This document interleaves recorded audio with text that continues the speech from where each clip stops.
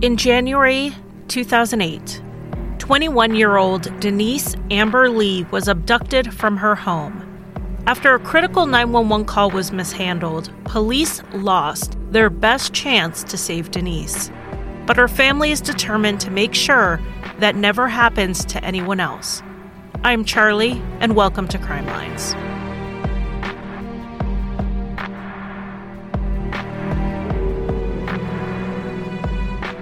All right, welcome back to Crime Lines. I want to thank Suzanne St. John for help with the research on tonight's case. This story is one with a very layered timeline. We have the timeline of Denise Amber Lee's kidnapping from the point of view of her husband, her father, the documented 911 calls, and the police. But this is a solved case, so we also have the timeline of what was happening in the life of the man who took her, and also the witnesses who saw them along the way. And as most of you know, the name Crime Lines comes from timeline. I like to put things in a timeline and walk through these cases so we all can follow them. We can understand what happened and when it happened. So what I did was I took the various timelines of what people said they saw and heard and when, and I laid them next to each other, and we're going to walk through the whole story in a comprehensive manner. The timeline I have formed has been largely based on a 2008 Dateline episode about the abduction, and then the court records about evidence as it was presented at the trial. Let's start with Denise Lee and her husband, Nate. They were high school sweethearts, and they fell in love fast, the way 17 and 18-year-olds tend to do. It was 3 weeks after their first date, and Nate gave her a promise ring. Before long, they were married and the parents of 2 little boys, Noah and Adam. In January 2008, Denise was a 21-year-old stay-at-home mom to her boys, who at the time were 2 years old and 6 months old. Nate was juggling a few jobs to bring in enough income to support them. His main day job was as a meter reader for the electric company. The couple lived in a rented house in a half-finished development out in Northport, Florida. This is a suburb of Sarasota, so we're talking the Gulf side of the state of Florida. Northport is one of those cities that really exploded in the 1990s and early 2000s with that big housing boom we had. So it's a mostly residential area. It's still half rural-ish, or it used to be, but it's kind of filled with these newer houses from the boom. Now, the downside was the housing market had crashed after builders had built and started building a lot of these houses. So there were a lot of vacant houses in the area after this crash. It's a great place to get a decent-sized house for not a ton of money. On January 17th, 2008, which was a Thursday, Nate left for work in the morning as usual. At 11:09, Nate called home just to see how Denise and the kids were doing. It was just that usual lunch break, chat, check-in. The call lasted probably around 5 minutes. Nate reminded Denise to open the windows and turn off the air conditioning to save some money. Now, this is January, but we're talking Sarasota area, so it's more like spring in pretty much anywhere else in the U.S., in the low to mid 70s. So you might not need your air conditioning, except the humidity there is like 1,000,000,000%. So people run their AC even when it's not that hot, just to cut that humidity. But when you're a young family, barely making your bills every month, you want to keep that electric bill down. So Denise told him, don't worry, the windows were actually already open. She already thought about it. After lunch, Denise went on the back porch to give her 2-year-old son a haircut. Around this time, which is between 1 and 2 in the afternoon, a woman named Jennifer Eckert was watching TV at the house next door to Denise. The way she was looking at the TV, she could also see out the front window, and she noticed a green Camaro driving down the road really slowly. That's what made it stand out to her, as it was going so slow. So she noticed it go by the first time, and then another, and then a third time, and it kept circling the street upwards of 5 times. Jennifer got up, went out on the front porch just to see what was going on. She assumed the driver was probably lost and was looking for a house. Maybe she could guide him in the right direction. But while she's on the porch, the car comes down the street, but it pulls into the driveway of the house next door where Denise Lee was home alone with her little boys. Jennifer assumed, okay, well, he found where he was going, and she went back inside. It was about 10 or 15 minutes later. She went back outside and saw the Camaro leaving. It's estimated to be around 2:30 in the afternoon at this point. Nate got off work around 3 p.m., and as he headed home, he called Denise to let her know he was on his way. She didn't pick up, which was really unusual. She hadn't told him she was going anywhere, so after the phone rang through, he went ahead and called back. Maybe she just didn't get to the phone in time. Well, she didn't answer again, so he hung up and called back again. He called her 8 times in the 25 minutes it took him to drive home. So that tells you how unusual it was for her not to pick up when he called on his way home. Nate told Dateline in June 2008 about what he saw when he got home. So the first thing he noticed was how hot the house was. All of the windows were closed, even though Denise had told him they were open earlier. But with the windows closed, the AC hadn't been turned back on, and the windows weren't latched. Had Denise closed the windows, she would have latched them. That's just how they did it in their house. And she would have turned on the AC. That would have been the only reason to have closed all the windows. He walked through the house. In one of the bedrooms, he found both of the boys together in one crib. And this was not how they took naps. They did not take naps together in the same crib. You have a 2-year-old and a 6-month-old. He didn't know to be gentle with the baby, so Denise would not have put him in there with the baby. So he got the kids out of the crib and walked through the house, and Denise was nowhere. So he called 911 just around 3:30 p.m. So this is right after he got home. He knew if the boys were home alone, Denise did not leave the house for fun, because she had never and would never leave her boys home alone unless there was some type of incredibly desperate emergency, or she wasn't leaving of her own free will. And when Nate saw her keys, purse, and cell phone all at the house, he knew it was probably the latter. She did not leave willingly. The 911 call gives us information because they walk him through some things. Was there any money missing? Were there signs of forced entry? And Nate said Denise missing was the only sign anything was wrong. After he gave all the information to 911, he hung up and called Denise's father, Rick Goff. Rick wasn't just Denise's father, he was also a police sergeant in the neighboring county.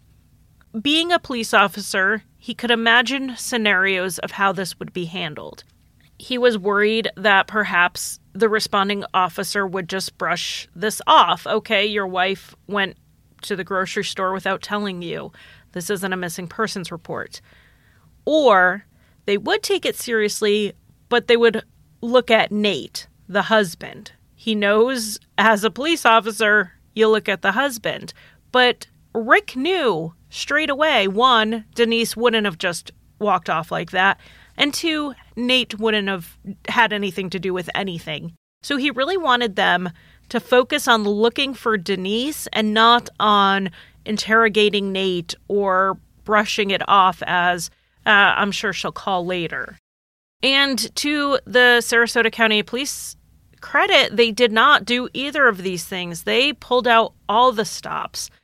And Rick's law enforcement, where he worked in the other county, They offered their services, tracking dogs. They got their helicopter in the air, all of it. They got it all to Sarasota County, who were leading the investigation. So while that's being coordinated, investigators were at Denise's house talking to Nate and checking out the scene. So roughly around 4 p.m., Detective Chris Morales is doing a walk through the house. He checked out the kids. Everything seemed fine in the house. There were no signs of a break-in or a struggle like Nate had said. The kids didn't have any marks on them or any bruises like they had been restrained or roughly handled. None of that.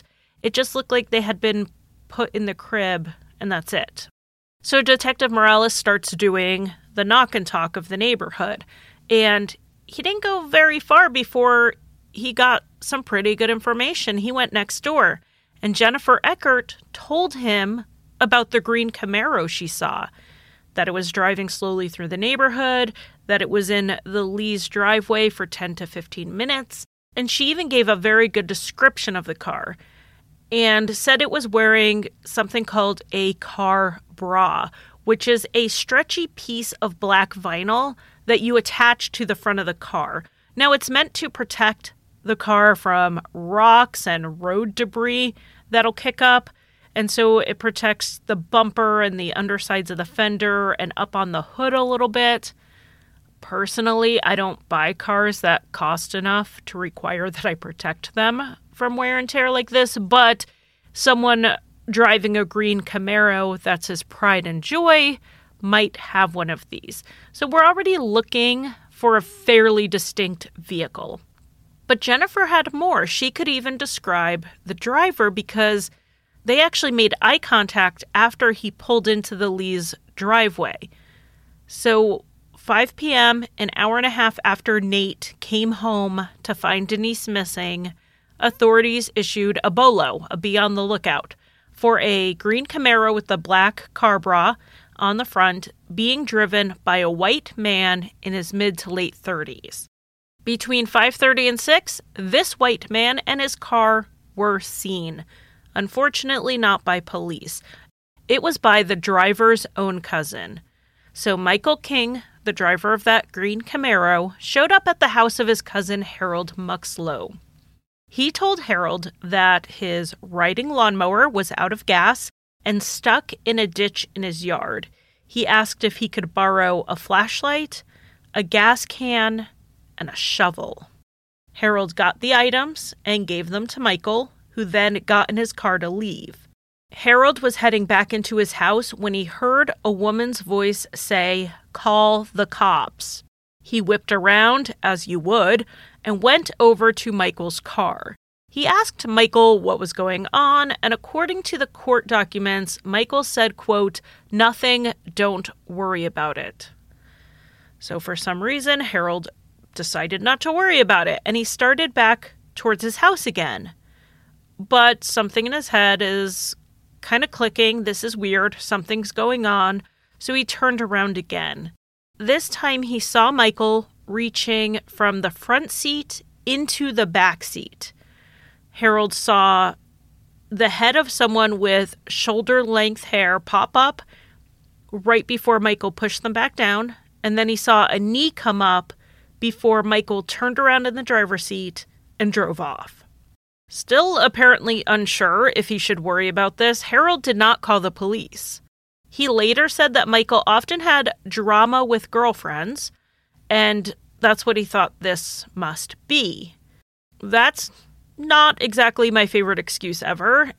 Thinking that he was abusing a girlfriend and not a stranger, that's not a great reason not to call the police. Domestic violence is not girlfriend drama. It's violence. Anyway, Harold did have a minimum amount of concern here, and he drove over to Michael's house. To me, it sounds like he figured he'd go over there, he'd see the lawnmower in the ditch, he'd see Michael trying to get it out, and then he would know that whatever was happening wasn't a big deal. But when he got there, there was no stuck lawnmower in the yard, and there was no Michael. So Harold went home. he picked up the phone and he called not the police. He called his daughter Sabrina. She lived with her mother, and Harold was pretty upset about what he saw. Again, not upset enough to call the police, but he did call his daughter. So around the same time that Harold was calling his daughter to tell her what he saw, we're talking 6:14 p.m., we have a call to 911. This time, the call is from Denise herself.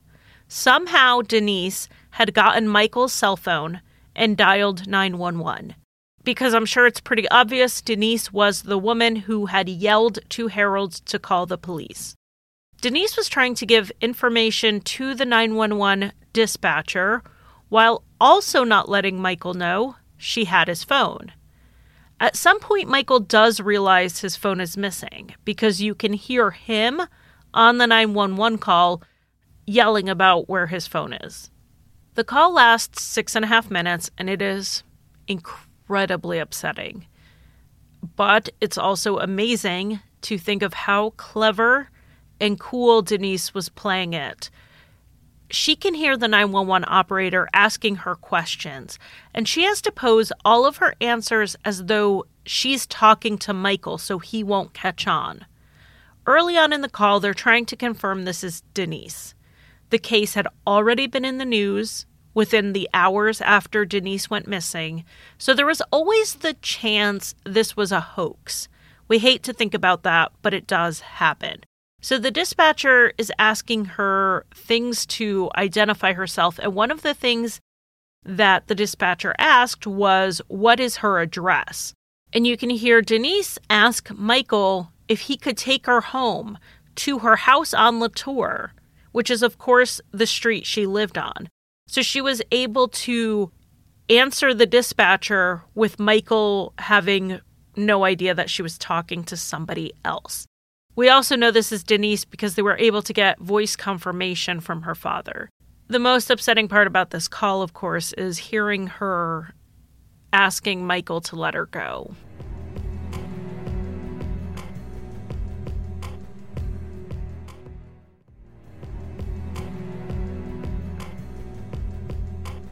So after 6.5 minutes, the call cuts out. And within minutes of that, another 911 call comes in. And this time, it was from Harold's daughter, Sabrina. So this is 6:23 p.m. She was calling to report what her father told her. She didn't really know her dad's cousin. She actually first gives his name wrong. She gives the name of his brother, but then she corrects herself and says, no, it was Michael King. She said her dad wanted to remain anonymous, but she gave his rough address, like the neighborhood where he lived, and it was just 4 miles from Denise's home. So here they're hearing the name Michael King, but they had just gotten this information because they traced the number Denise called 911 from, and it came back as registered to Michael King. We have 2 pieces confirming the identity of Denise's abductor. It didn't take long for police to be staking out Michael's house and patrolling the neighborhood where Harold lived. They were actually patrolling the entire area pretty aggressively. They tried to use GPS to track his phone, but this was one of those old, cheap flip phones, and so it didn't have GPS tracking. They used cell phone pings, but all that did was confirm that Michael was still in the area. 7 minutes after Sabrina made her 911 call, the next one came in. A woman named Jane Kowalski was at a red light when she heard a scream come from the car stopped next to her at the light. She heard the scream, so she looks over, and she saw the driver reach back like he was pushing something down in the back seat. And then she saw a hand come up and smack the window a couple of times.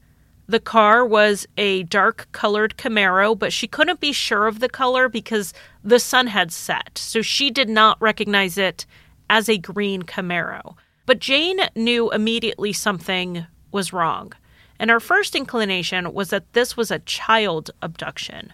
She had been driving through the area to go visit someone, so she hadn't watched the news. She didn't know about Denise being kidnapped. She tried to hang back when the light turned green so that this car would go in front of her. She could get behind it, and then she could get the license plate. She could follow the car. She could see what was going on. So she called 911 so that she could do all of this while on the call with 911.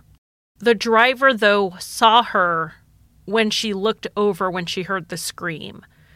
So he just sat there at the green light and wasn't moving. So she pretty much had no choice but to go ahead and pull ahead, and he pulled behind her. She was keeping an eye on the car through her mirror for several minutes while on the phone with 911. And then suddenly the car turned left and headed toward the interstate. She reported all of this to the 911 operator in real time. After he turned, she even tried to get over a few lanes to see if she could turn around and follow him, but because of the traffic, she just could not get over and turn around in time to catch up to him. This is the 911 call where we have a major issue. We know where Michael King is with an alive Denise Lee. The 911 call, however, connected to an operator in Charlotte County, Florida, not Sarasota County. So, of course, Sarasota County is the one with jurisdiction. They're the ones actively looking for Denise. But the tip went to Charlotte County, and the ball got dropped there. The operator who took the call did make the connection between this sighting of a Camaro and the kidnapping of Denise. So it's not as though they didn't think it was a big deal. They knew what they were receiving. However, the operator did not log the tip into the computer the way it is usually done, which we've all seen on TV a million times. That's what they do. They type the tip and the information as the person is talking and as they're asking questions. But she didn't do that. In the urgency, she was instead shouting to the dispatchers, who we do know heard the operator. They're answering some of her questions. Her thought process was, I'll tell the dispatchers immediately so they can dispatch the police faster rather than waiting for me to keep typing this tip, waiting for it to come through the computer. So as she's yelling to them, giving them information, she's assuming they are dispatching it to the police. So the operator did not log the tip correctly. When the call was finished, the police dispatchers who were supposed to be talking to the police officers and coordinating responses didn't send the tip out. Apparently, each dispatcher thought the other one did it, and because it wasn't in the computer, no one realized that it didn't get sent out. There were 4 patrol cars within a mile of this sighting who could have responded. An investigation showed that the tip was entered into the computer 12 minutes later. Even if they did dispatch it then, the car was headed for the highway. So 12 minutes at highway speeds is 12 miles away easily. So this was a vital, real-time tip that got lost in the shuffle. Let's move to the last 911 call that came in at 6:50 p.m. Harold, who must not have known his daughter already called his tip in to 911, finally decided to call the police. His conscience got the best of him. He still wanted to remain anonymous, so he went to a payphone, and he reported what happened between him and his cousin.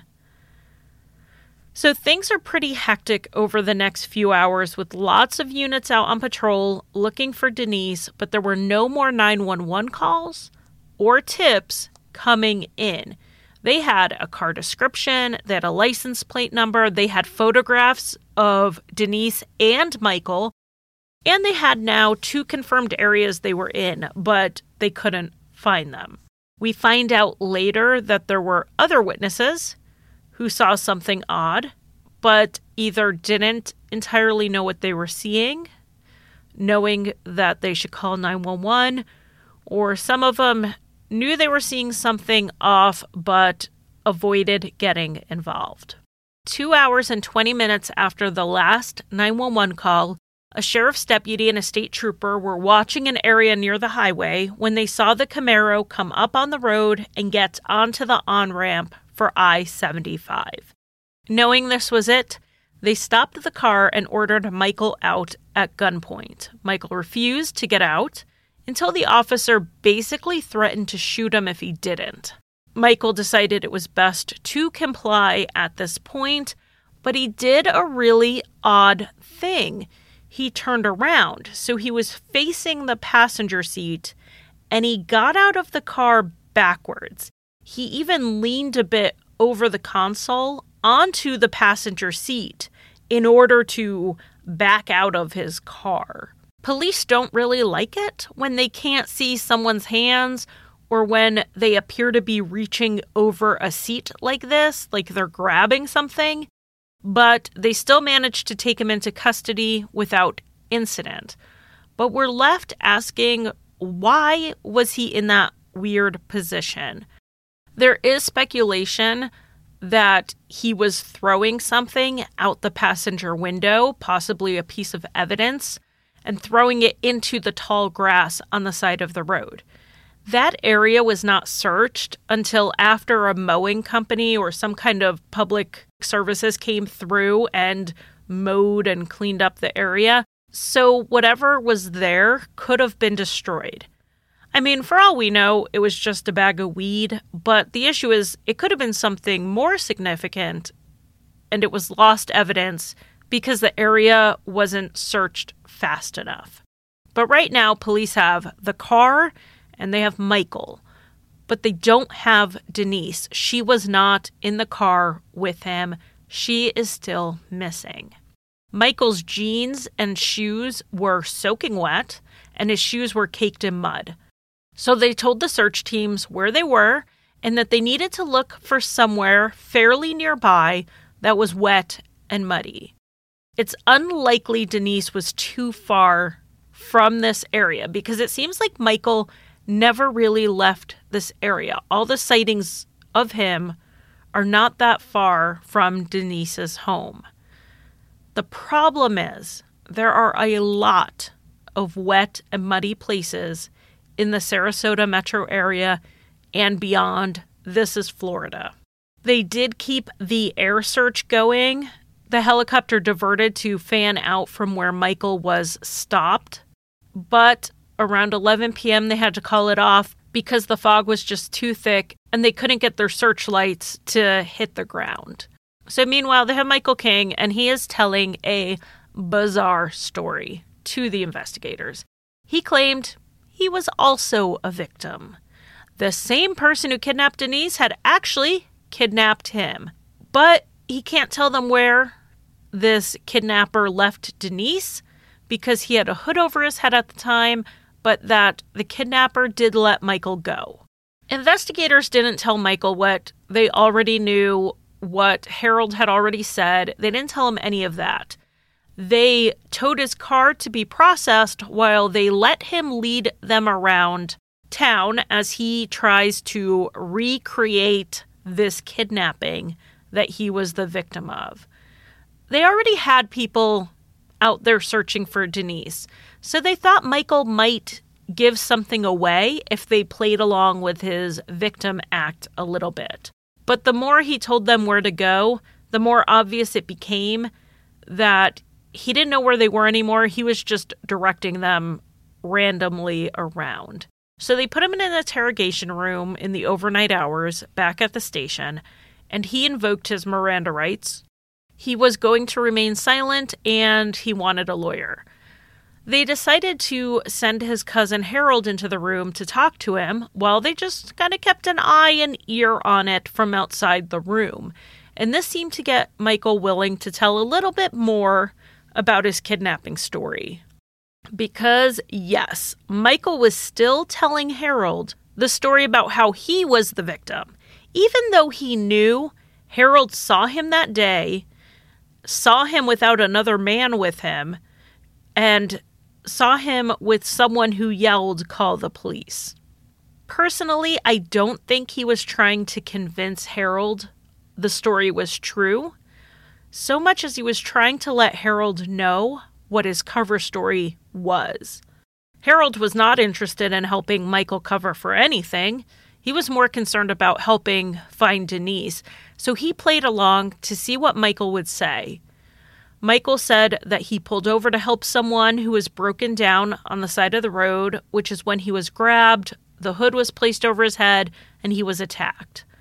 Harold said to Michael that he wished he had slipped him a note or said something quietly when he was at his house so he could have gotten help. And Michael said that the man told him that he'd let both of them go if they just did what he said. Harold pushed him a little bit, saying they really just need to find Denise. Michael kept insisting that if they found Denise, he would be cleared. But nothing he said gave away anything about Denise's location. They talked until about 5 a.m. when Harold finally left the police station, with no more evidence than when he went in there. At this point, the Camaro was being processed, and it was a treasure trove of evidence. A cell phone with the battery and SIM card removed was found on the floor. So to me, it sounds like he knew about Denise's 911 call and didn't know if he could be tracked. So he tried to remove the battery and the SIM card. There was also a gas can from Harold's house in the passenger seat. In the back seat was a blanket and a ring, and the ring belonged to Denise. There was a muddy shovel in the back. It was the same shovel that Harold had given Michael. And there was a palm print that was eventually matched to Denise, found on one of the car windows.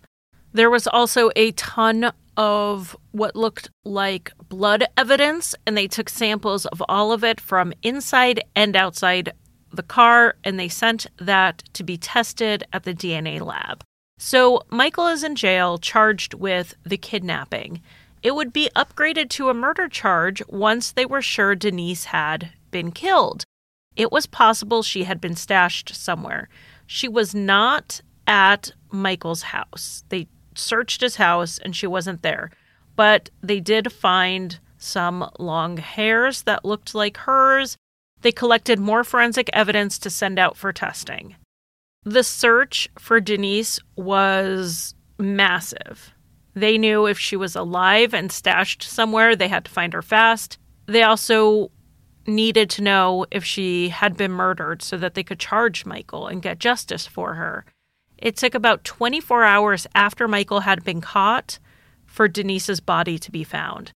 On the night of Friday, January 18th, a civilian searcher with a search and rescue dog came across some disturbed earth.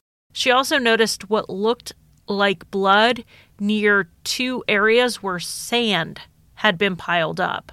When investigators got to the scene, they noticed the sand was consistent with sand that was found in Michael's car tires.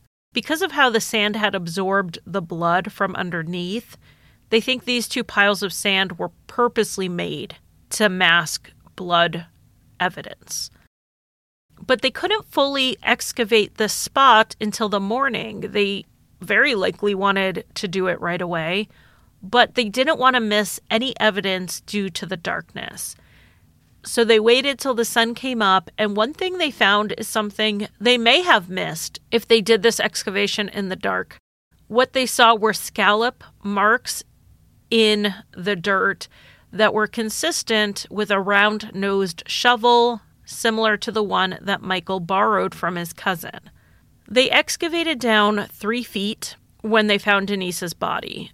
There was water at the bottom of the grave, so it seems like Michael just dug as far as he could before he hit the water table. The cause of death was pretty obvious on site, though it would later be confirmed on autopsy. It was a gunshot wound to the head. Denise was nude and she was lying on her side in the fetal position. A search of the immediate area makes it look like she was very possibly killed right there. There was a 9mm shell casing found in the grass nearby. Also in the vicinity was the clothing Denise was very likely wearing. The shirt was her shirt.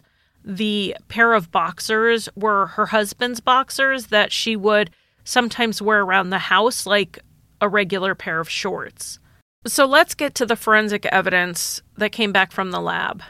The hair from Michael's house, the long hairs, they were on duct tape that was in the trash, and that matched Denise.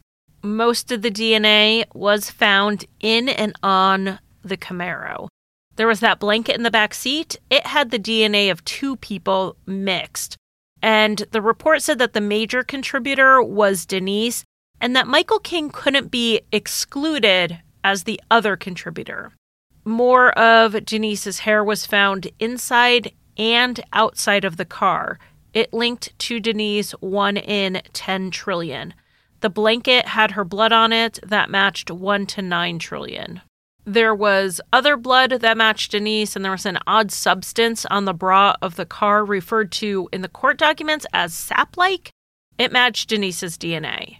They tested the boxer shorts that they believed Denise had been wearing, and they were positive for semen. And raise your hand if you're surprised to hear it matched Michael King.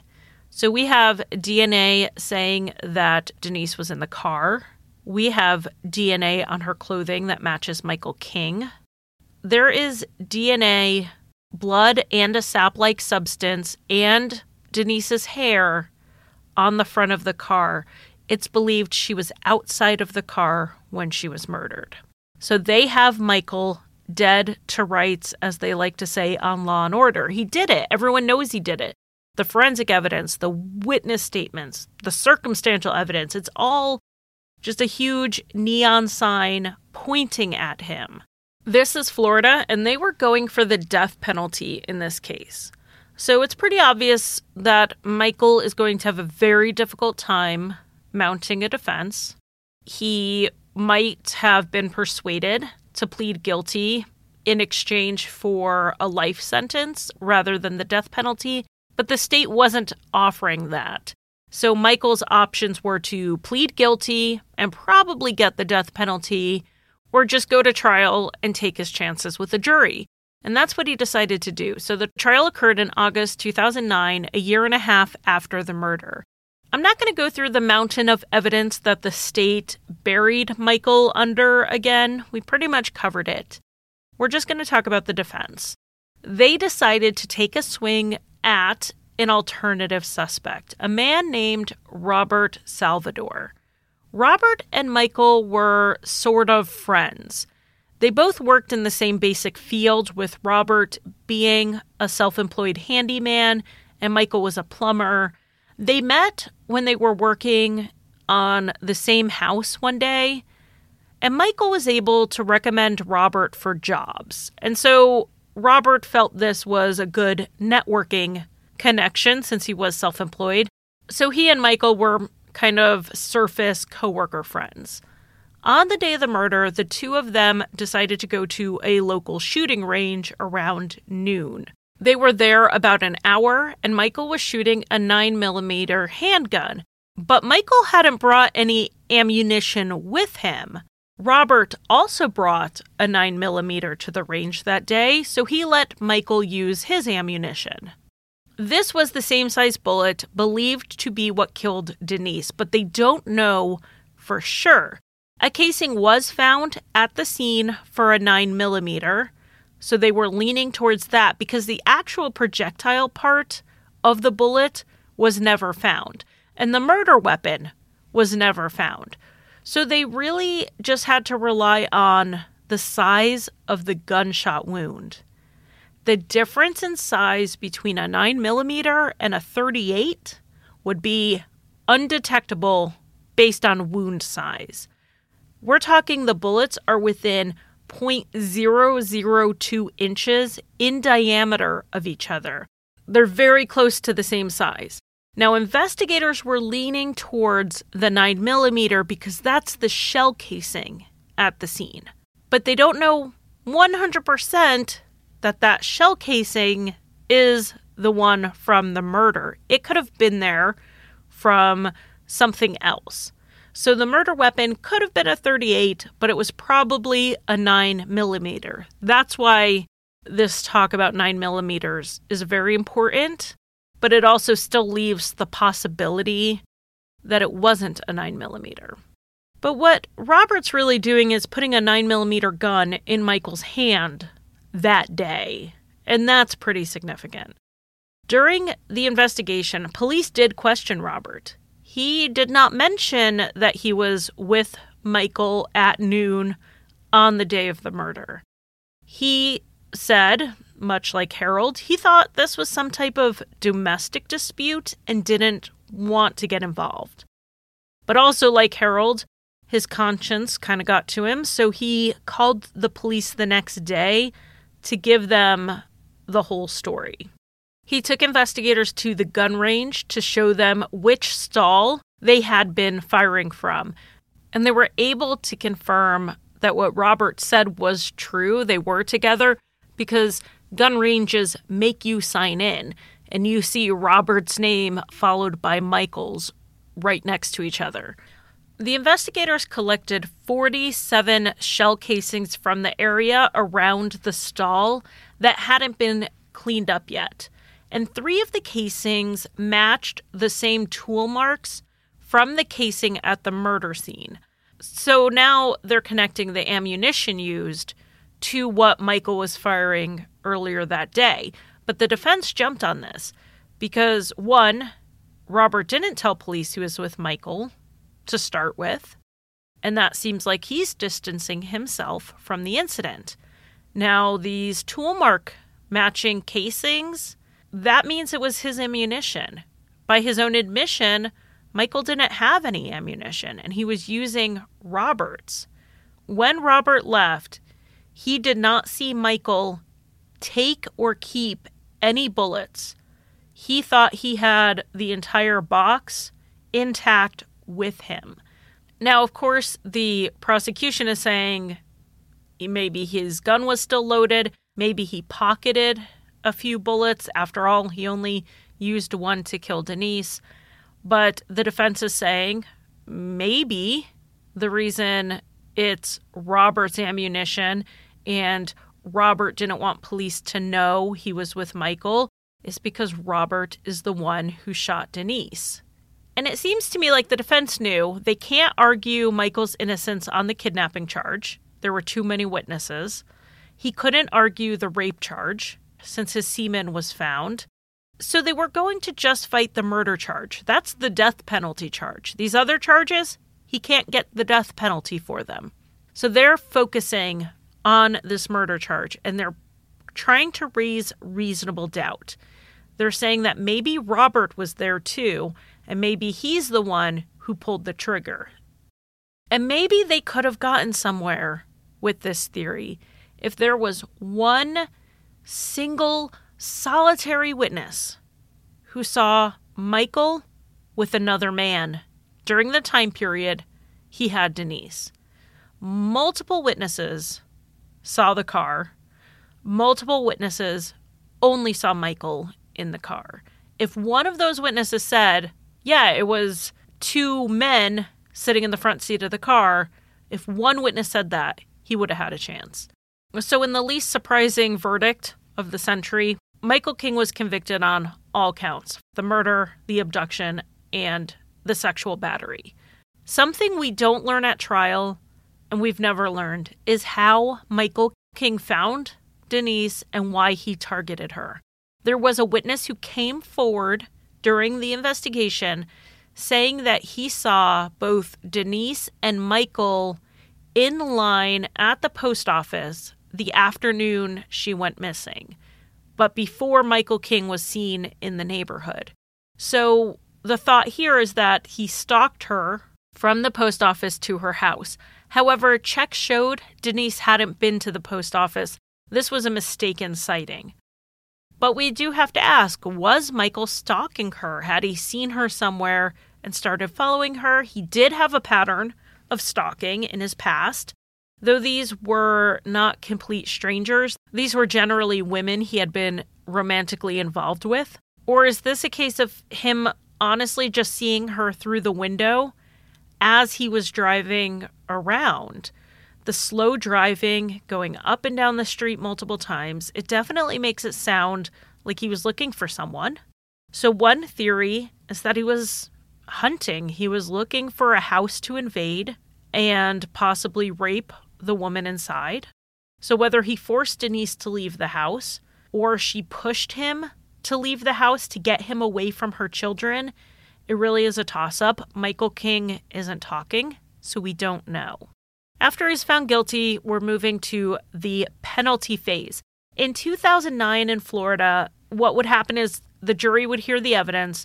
They would make a recommendation for death penalty or life without parole, but the ultimate decision was up to the judge. In 2016, the Florida Supreme Court made a massive ruling that changed this. Now the death penalty can only be handed down if a jury unanimously recommends it. One person on that jury votes against the death penalty, a judge cannot impose it. But that was not the case at this time. It was ultimately up to the judge. During this part of the trial, Denise's family, they were allowed to give their impact statements. And then Michael's defense team was allowed to present what is called mitigating factors, factors that would make him less culpable for what he did. These can be anything from an abusive childhood to mental illness to a head injury. I mean, a lot of things can come in here. Michael's defense team brought in an expert who did a PET scan on Michael's brain. A PET scan is an imaging test that shows how an organ is functioning. And this expert said Michael suffered from abnormal brain activity in his frontal lobe. Of all the damaged areas you can have in your brain, frontal lobe is a pretty serious one. Your frontal lobe deals with emotional expression, it deals with language, judgment, sexual behaviors, problem solving. It's kind of a control panel when you look at what decisions we make throughout the day. It's the home of our personality. It's largely the part of the brain that makes us who we are, part of the brain that makes us human. Michael did have a traumatic brain injury when he was 6 years old when he was in a sledding accident. And this expert is saying that impacted his frontal lobe largely enough to mitigate the crime he committed. And Michael did have physical symptoms of this TBI. He had a buzzing sound in his head. He had headaches. These were documented. He showed a lot of the behavioral symptoms. He had difficulty regulating his impulses and aggression. He took excessive risks. He had poor judgment. He had learning difficulties. And an interesting symptom that was noted in the court documents is that people with this type of TBI have what is called a blunted affect. And that's something pretty much everyone said about Michael. Even people that just met him in passing, that he seemed very cold, like there was nothing behind his eyes. He actually creeped people out by how flat his affect was. They also argued that he was showing signs of paranoia at this point in his life. He thought people were looking in his windows. He was paranoid about being watched and followed, which is, I don't know, like grimly ironic, seeing as that's what he did to Denise. They said this was all from stress. He was having relationship issues. He was facing bankruptcy and homelessness. And so they were arguing that this paranoia, this stress, this impact on his mental health also mitigated his culpability. The state brought in their own expert to basically just disagree with the defense expert. He said that, one, the defense expert was wrong, that those with frontal lobe damage don't have that flat or blunted affect. They actually have an inappropriate affect, largely owing to their impulsiveness.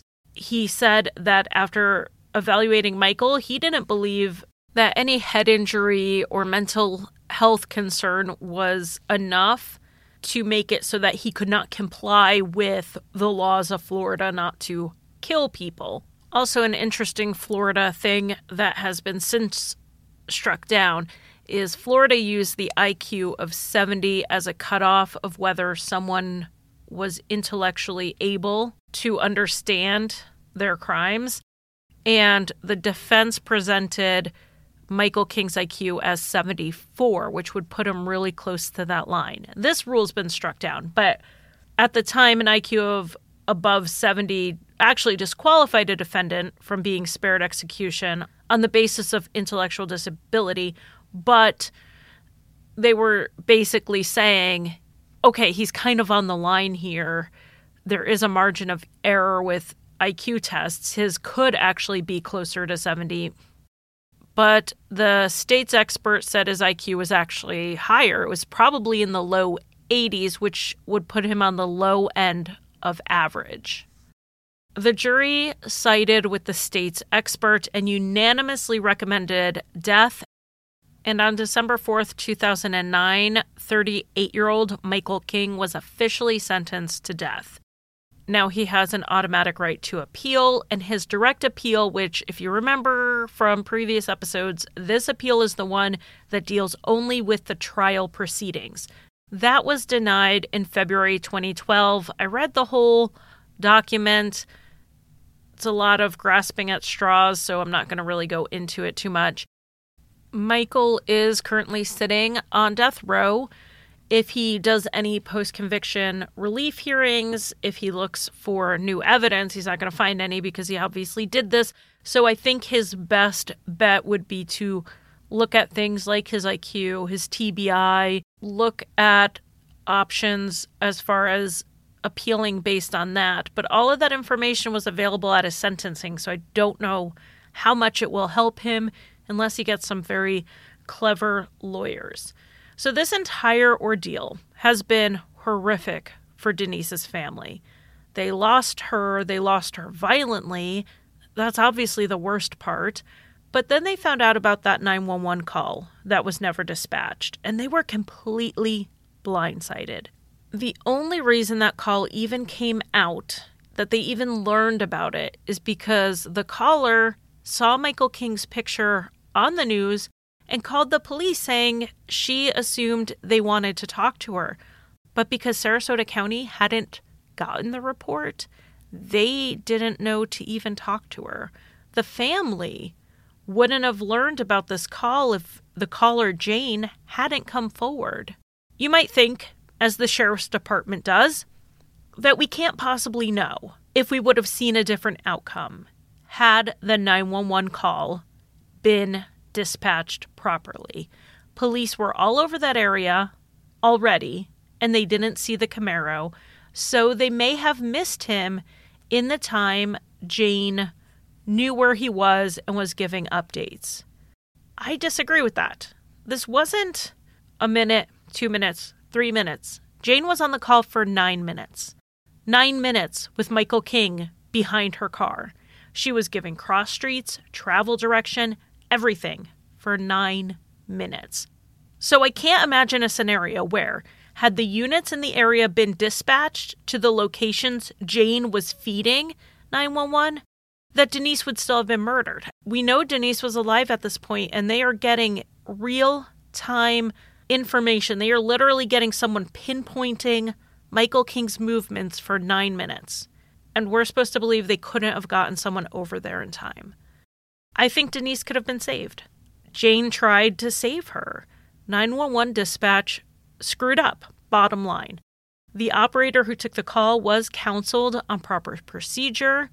The dispatchers were both suspended for a few days. One was suspended, I think, 5 days. The other got 3.